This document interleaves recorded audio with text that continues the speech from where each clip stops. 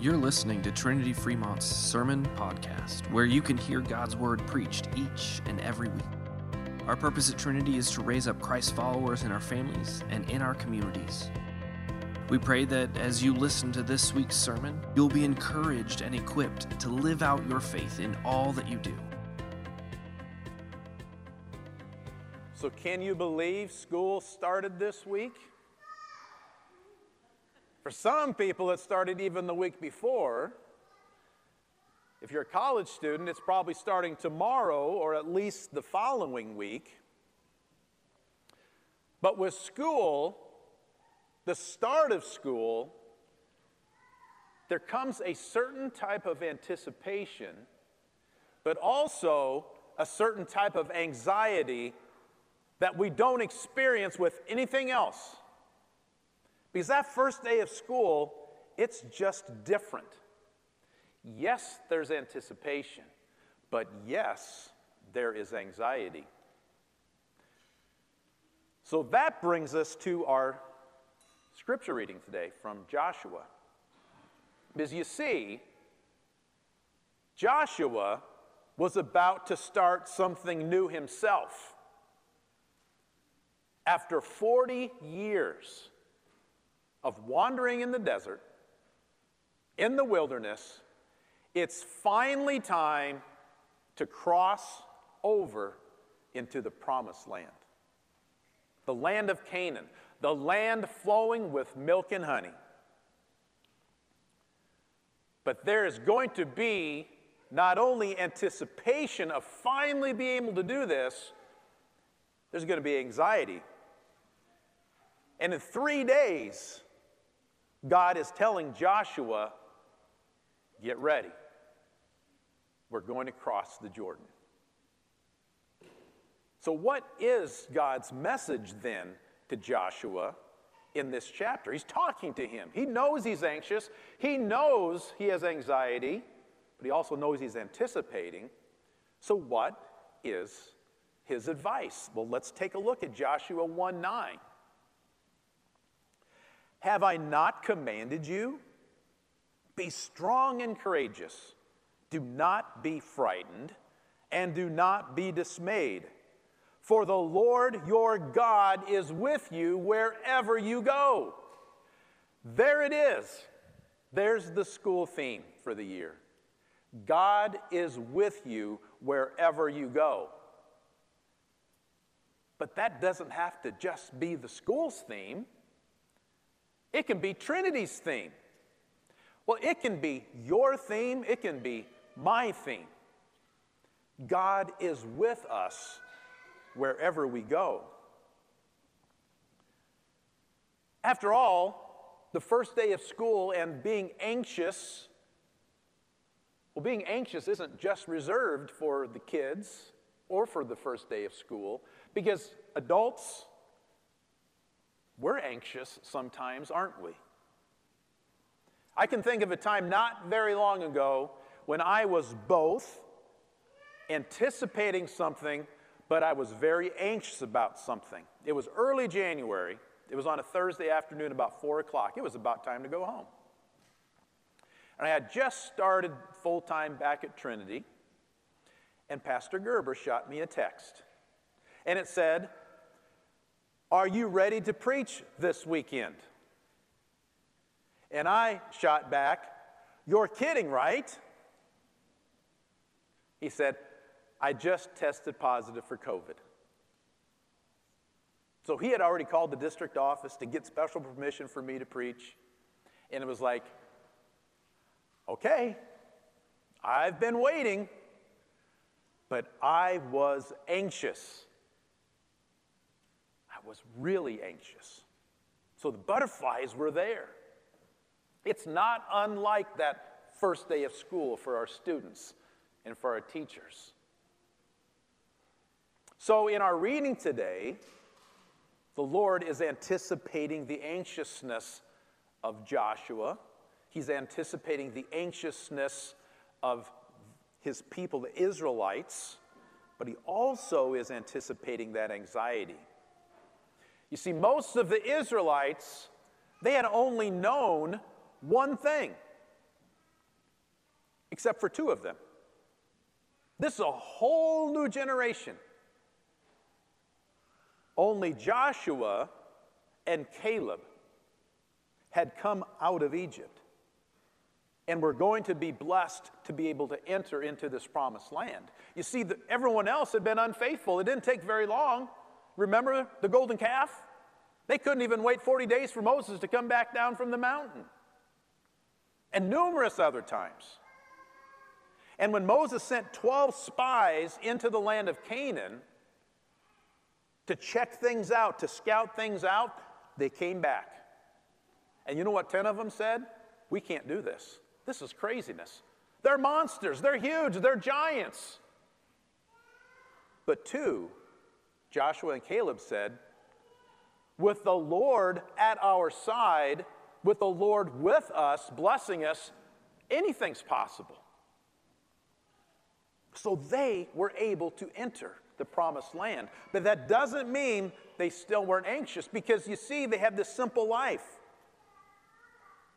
They were instructed, they were protected, and they were fed. Take a look at that one more time. For 40 years, they were instructed through God's word, delivered through Moses. They were protected, and they were fed. What were they fed? Manna and quail. Well, that looks a little bit like school to me, doesn't it to you? Instructed, protected, and fed.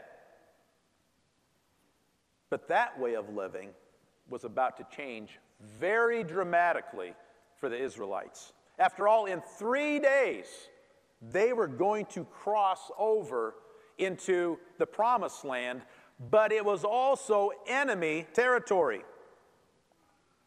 These inhabitants didn't want them coming into their land. What were they going to eat? How were they going to be protected? Were they even going to have any shelter? So the Lord gets out in front, and he has this little talk with Joshua so that he can give them the message. Be strong and courageous. Do not be frightened. But the last part is the most important part, the why. God is with you wherever you go. There it is again, the school theme, the why part of the verse. You see, God is showing them how faithful he is by being with them every step of the way. Once they cross over the Jordan, it doesn't take them very long for the Lord to drive out all of the idol-worshiping nations, the non-Yahweh worshiping, Jehovah worshiping peoples that had taken over when the Israelites basically moved over 400 years ago because of a famine and a drought. Israel took the whole clan down to Egypt. And that's where they remained for over 400 years. But now it's time to reclaim the promised land. See, he drove out the Canaanites, the Amorites, the Jebusites, the Hittites, the Hivites, the Gergesites, the Perizzites, maybe even the Huskerites. All gone, because God was with them wherever they went. You see, God is a promise keeper. He promised them this promised land, and he delivered. But you see, God has even a better promise for you and me. He has a promise of a different promised land, an eternal promised land, where our eternal home will be someday. All we have to do is believe. So God himself came to be with us. Let's read Matthew 1. Now, the birth of Jesus Christ took place in this way. When his mother Mary had been betrothed to Joseph, before they came together, she was found to be with child from the Holy Spirit. And her husband Joseph, being a just man and unwilling to put her to shame, resolved to divorce her quietly. But he considered these things. Behold, an angel of the Lord appeared to him in a dream, saying, Joseph, son of David, do not fear to take Mary as your wife, for that which is conceived in her is from the Holy Spirit. She will bear a son, and you shall call his name Jesus, for he will save his people from their sins. All this took place to fulfill what the Lord had spoken to the prophet. Behold, the virgin shall conceive and bear a son, and they shall call his name Emmanuel, which means God with us. Do you hear it? Do you see it? Emmanuel, God with us. The Son of God became flesh, and he dwelt among us. God the Father sent his Son to dwell among us for one reason, and one reason only: to suffer and to die, but more importantly, to rise again, to defeat sin, death, and the devil forever, so that eternal promise, that inheritance that he talks to Joshua about, well, that's reality. That promise comes true just by believing in him. The Apostle Paul, in chapter 8 of Romans, explains it. He says, who shall separate us from the love of Christ? Shall tribulation or distress or persecution or famine or nakedness or danger or sword? As it is written, for your sake we are being killed all the day long. We are regarded as sheep to be slaughtered. No, in all things we are more than conquerors through him who loved us. For I am sure that neither death, nor life, nor angels, nor rulers, nor things present, nor things to come, nor powers, nor height, nor depth, nor anything else in all creation will be able to separate us from the love of God in Christ Jesus our Lord. There's the good news. Did you hear the good news?